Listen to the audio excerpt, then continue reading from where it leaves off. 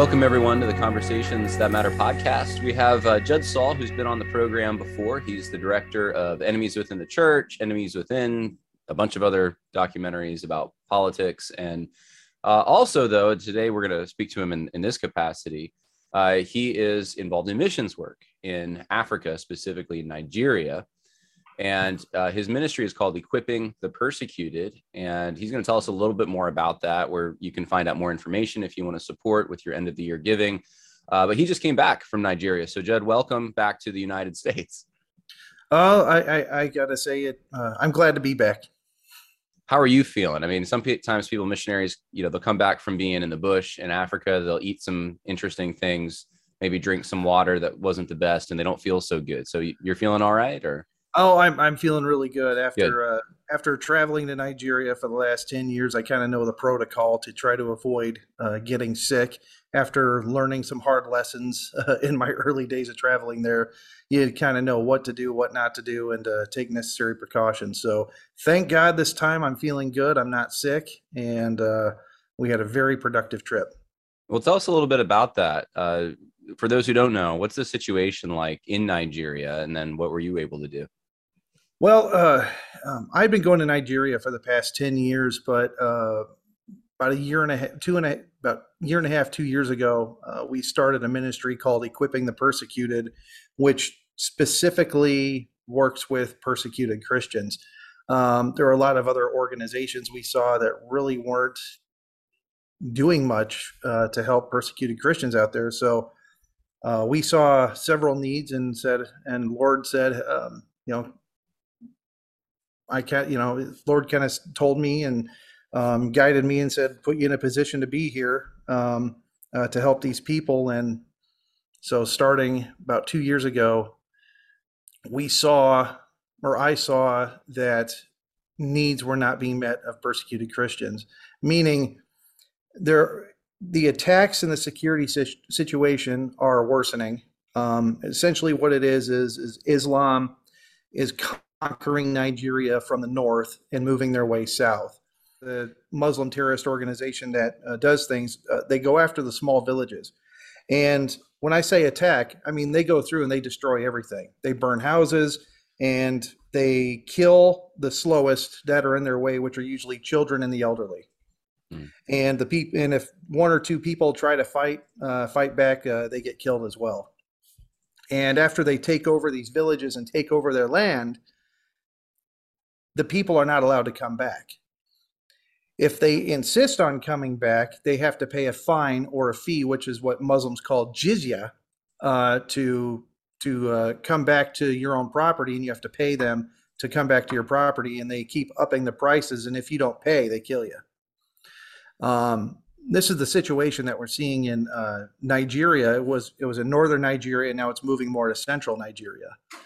And these villages, once the survivors, the government says, okay, your village is attacked. Oh, I'm sorry, we didn't protect you. We're going to take a clump of you and just put you over here in this part of the country and fend for yourselves. And so they put them in an area that doesn't have wells, they don't have clean water. They barely have any type of infrastructure to shelter, to sleep in. And these are Christian brothers and sisters that are suffering. And so it's just been laid on my heart and kind of my calling to do whatever I can do to help and assist them. One of the things that made me interested in this to some extent is the fact that there weren't other ministries doing what you're doing, which I'll let you expand on that in a second. Voice of the Martyrs is a prominent ministry, and you don't need to comment on them. But I'll say that I was surprised to some extent that there's some limited reporting that even is used for fundraising, specifically for Voice of the Martyrs, when they didn't really have people on the ground that were actually doing what needed to be done, in my opinion. And so you saw this opportunity and this unmet need and decided to try to meet it. So tell me a little bit about that.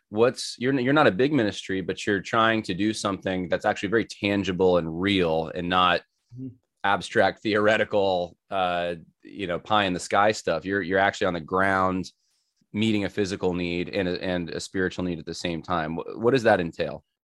So when we get word of an attack that happens, we try to respond within 48 hours immediately, trying to deliver food and medical aid. And then we work with existing camps, people that have been displaced for over a year that are in certain areas where, in certain cases, I mean, they're just they're rotting away because of no medical attention and no clean water and no medical support. And but within 48 hours of an attack, we try to go in, we try to help people. We've after attacks have happened, even after 48 hours, people kind of scatter. I mean, so they scatter and they go out into the bush, they go out into the jungle and kind of the wilderness area. And then some of them are wounded. Some of them have gunshot wounds and they're still out there with no medical treatment. And we've run into some of those situations where we found them and said, wow, okay, you need medical attention immediately. And we get them, we send them to a hospital. We pay for their medical care. We've paid to heal machete wounds on survivors. We've paid to remove bullets removed from bones of people. And it's just, if the need is there and we have the resources to do it, we try to fill it. And since I've been going to Nigeria for over 10 years, so I have people on the ground. I have people that really know what the situation is. They know what's going on. We have boots on the ground. And so when we find a need, we make sure it gets right to the people that need it. There's no transfer to this government entity or this other NGO, non-government organization, where resources will shift, change hands 3 or 4 different times. No, what happens is if there's a need, it goes right from us to those that need it directly on the ground. And frankly, you kind of brought it up earlier. There's other missions organizations that will go in, take pictures, and then leave and never come back. They don't have any boots on the ground. They come in, they look at it, they raise awareness, talk about Christian persecution here. Oh, my gosh, send us a whole bunch of money. There's Christian persecution going on. But rarely do I see any actual organization that has boots on the ground that actually does something. Or some say, give us $1 million. We're going to put political pressure on a Muslim government who's allowing Muslims to kill Christians. It's stupid. It doesn't work.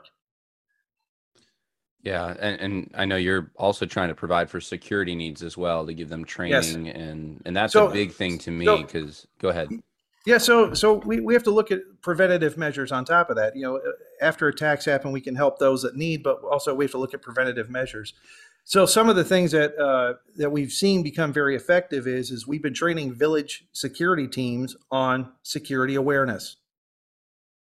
How to look for an oncoming attack, or how to spot attacks. Are attacks going to happen? We've installed village alarm systems. So if there's an attack coming, they hit a button, a siren goes off, and people are able to flee in time or give enough warning to get enough people in to try to thwart off an attack. And I was just there, and I met with some village security heads that we had come in and speak with us. And I was greeted with hugs. And I was told by all of them that our efforts have actually stopped attacks. We've thwarted off attacks and saved lives by providing them basic security training, alarm systems, and we've been providing radios, long-range two-way radios, so they can communicate with one another. See, this is the thing that I think hooked me more than anything.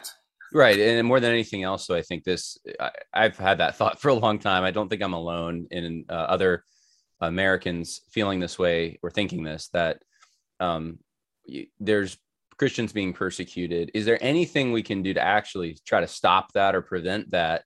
I understand. I want the gospel to go forward. There's organizations that do that. I want them to get food and water, but it's kind of like a ship that's sinking. Like, can we plug the leak somewhere? Can we try to do that? And so you're actually trying to do that, which to me is huge. And I think to most men, right? Men who protect their own families, they feel this way. They have these questions and want to see those kinds of things happening. As I'm going to go through some of these pictures that you sent me, can you just talk a little bit about the other kinds of work? I know you've been in churches and Hmm. I don't know. Are you trying to get gospel literature out there? Do they already have Oh, gospel literature? Give me a little bit of a lay of the land as far as the spiritual condition. so one of the things happens is like, so when villages are attacked, the first people that are attacked are pastors. There's if you're a pastor in Nigeria, northern Nigeria, middle Nigeria, you have a target on your back, and they like to they like to destroy churches. They like to kill pastors. And so when these churches are destroyed, all the Bibles are destroyed, biblical educational materials destroyed. So we go in, we give them Bibles, we give them biblical education material, and we also provide supplies to help them rebuild churches. Because this is a shining light in darkness. A church is a shining light in darkness, and one of the things that I said is that we are not going to let thugs come in your village and destroy the church and destroy the shining light in your area. We're going to help you rebuild.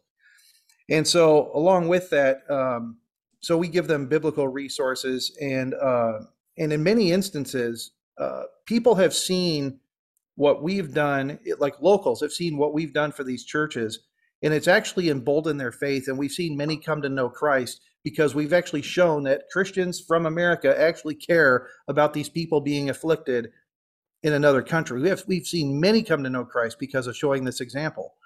And we don't do any good deed without presenting clearly the gospel. Hmm.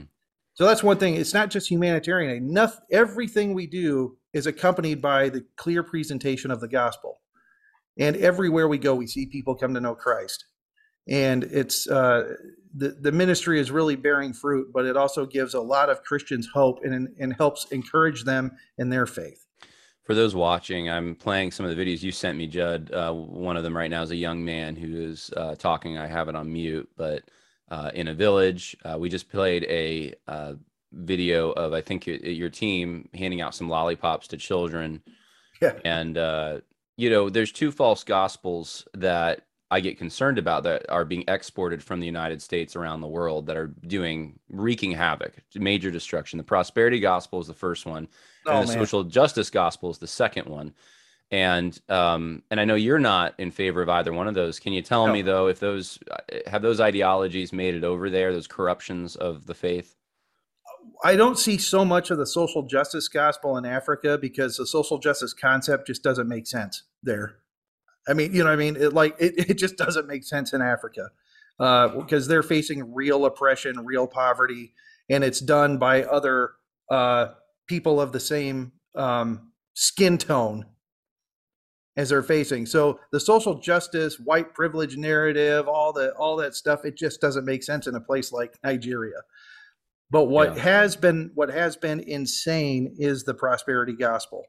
We're seeing this bad theology spread like wildfire, and we've gotten a chance to preach and speak to pastors and speak to leaders, and we're trying to correct this theology. We're trying to get them away from this and get them into more of get them into a better doctrine, if you will. And one of the other things with doctrine, and this is what's crazy. I met with 30 pastors 2 weeks ago in Nigeria, and I was talking to them about biblical worldview.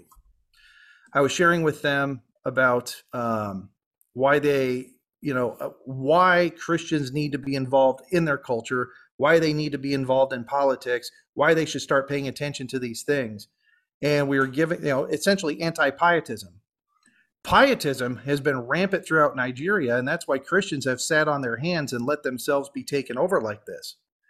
And we had pastors come up to us after talking to them about this and sharing with them biblical reasons why they need to be involved.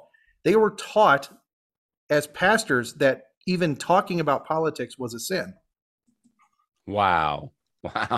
They were told it was a sin, and they were scared of even bringing it up because they had been taught somewhere down the line from some missionary that talking about politics was sinful. Yeah, that's a big problem. And then you couple that with prosperity. I mean, I've never seen such wonky theology in my life. But the fact is they were open to hearing the truth. They were grateful. They were in tears, and they loved what we had to say, and they want more. So what I'm saying is that there's there's a people that are ready for a true gospel, ready for good doctrine. Because frankly, I'll say this: Nigerians are beginning to realize and see how they've been abused by the prosperity gospel. Who are these guys with the guns? I'm showing the picture now of you, and looks like Oh yeah. yeah. Okay, those are our security guards. Oh, okay. Um, You hired uh, them to yep, accompany you as your yep. We gotcha. can't we cannot go anywhere outside of a major city without security. It's just too dangerous, and Hmm. there are people that put on fake uniforms, pose as police. They'll pull you over, rob you, kidnap you, kill you. But if you have a hired military guard with you and some type of an escort, it avoids a lot of those situations. So Yeah. yeah, so we have to travel 24/7 with security for safety, and it's just the nature of doing missions in Nigeria. There was a picture I had shown. Let me see if I can find it again. It looks like it's not here. There was a church that had been, it looked like bombed out or something. I don't know if I, there Yes, it is. yeah, that is a picture of a destroyed church. From They a Muslim terrorist attack or Muslim terrorist attack on a church. They went and destroyed everything, collapsed the roof. They burned the instruments, burned the Bibles, destroyed the chairs, everything that you would have in a church, completely destroyed. wow. And so we provided that particular church. We provided them resources in tin to rebuild their roof. We gave them some money for chairs, and we gave them money for Bibles. Wow. And I mean, what you're doing is so unique. Other people, other ministries, I should say, aren't in that area doing the same kinds of things. Is there anything else that is unique to equipping the persecuted that you want to mention, or? Um, well, we're in the process of building an orphanage. Oh, We are wow. in we're there's a massive need because of the increase in attacks. Parents are getting killed, and some of these villages that are moving to IDP camps don't have the resources to help take care of these children.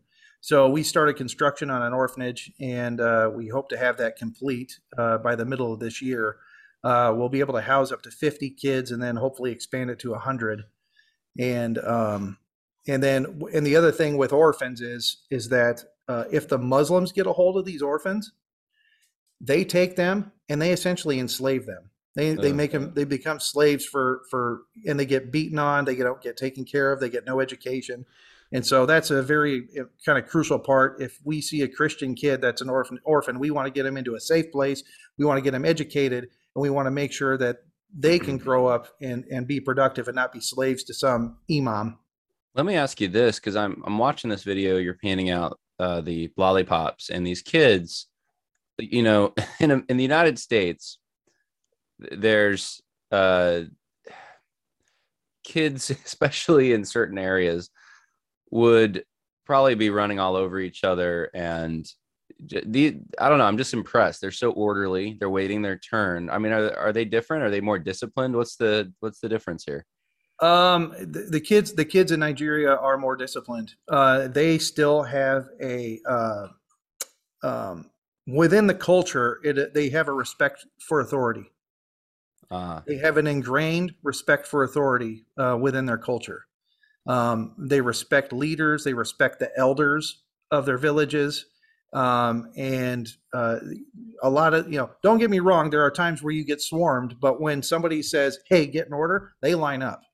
wow. They line up That, because they have well, respect for their elders. that's impressive to me. I don't know. I just don't see that as much today. So, And yeah, uh, and then the video you're seeing right here, so this was a camp that we had not been to before.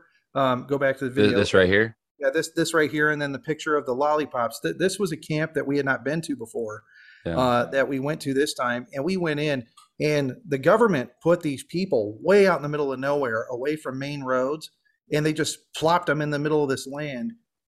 There's no water wells, and the video really doesn't do it justice. But everybody had diseases on them. I mean, you could see the smell, the ailments that these people had, and they thought the world forgot about them. They Wow. had completely thought the world forgot about them, and Muslim locals had been harassing that village. They had one vehicle that the Muslims shot up 3 days before we got there.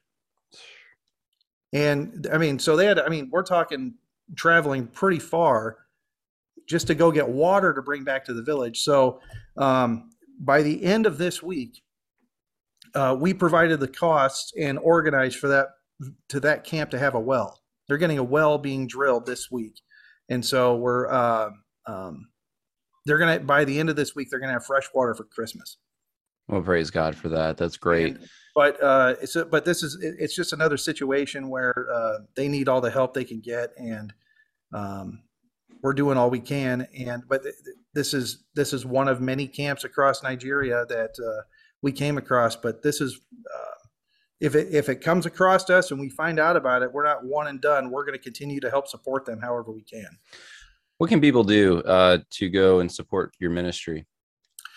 They can support us at www.equippingthepersecuted.org. That's www.equippingthepersecuted.org.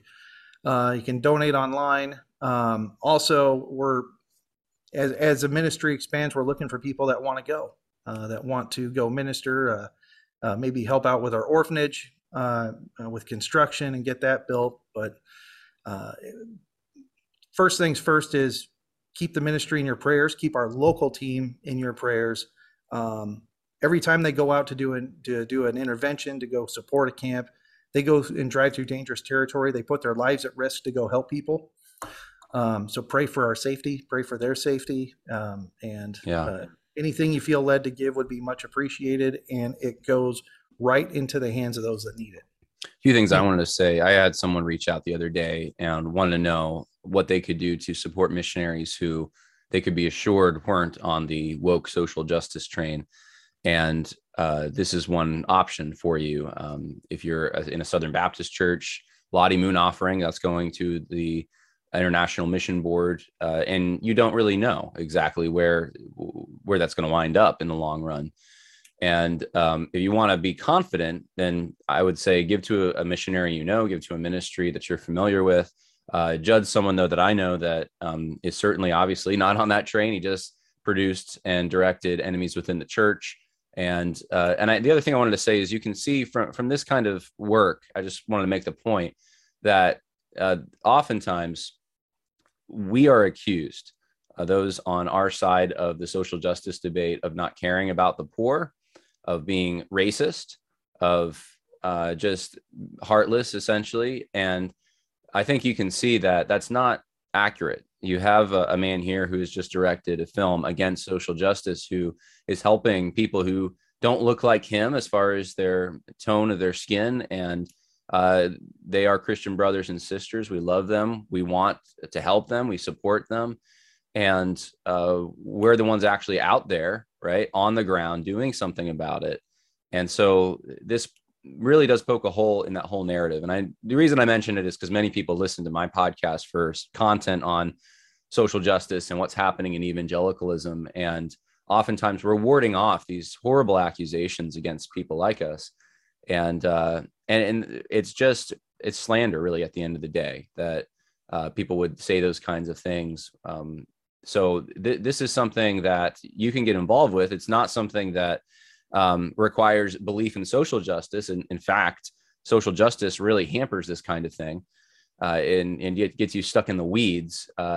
This is the kind of charitable work and also ministry work that we need to be engaged in as believers in our own communities, but also as we have opportunity across the world. So this is one of those opportunities. And it is 501c3, I believe, right, Judd?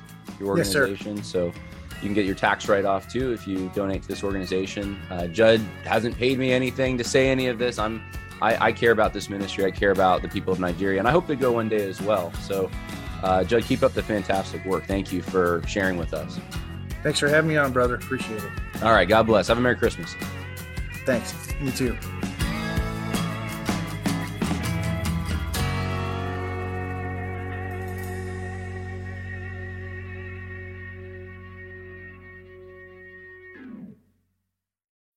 When you need mealtime inspiration, it's worth shopping Kroger, where you'll find over 30,000 mouth-watering choices that excite your inner foodie. And no matter what tasty choice you make, you'll enjoy our everyday low prices, plus extra ways to save, like digital coupons worth over $600 each week. You can also save up to $1 off per gallon at the pump with fuel points. More savings and more inspiring flavors make shopping Kroger worth it every time. Kroger, fresh for everyone. Fuel restrictions apply.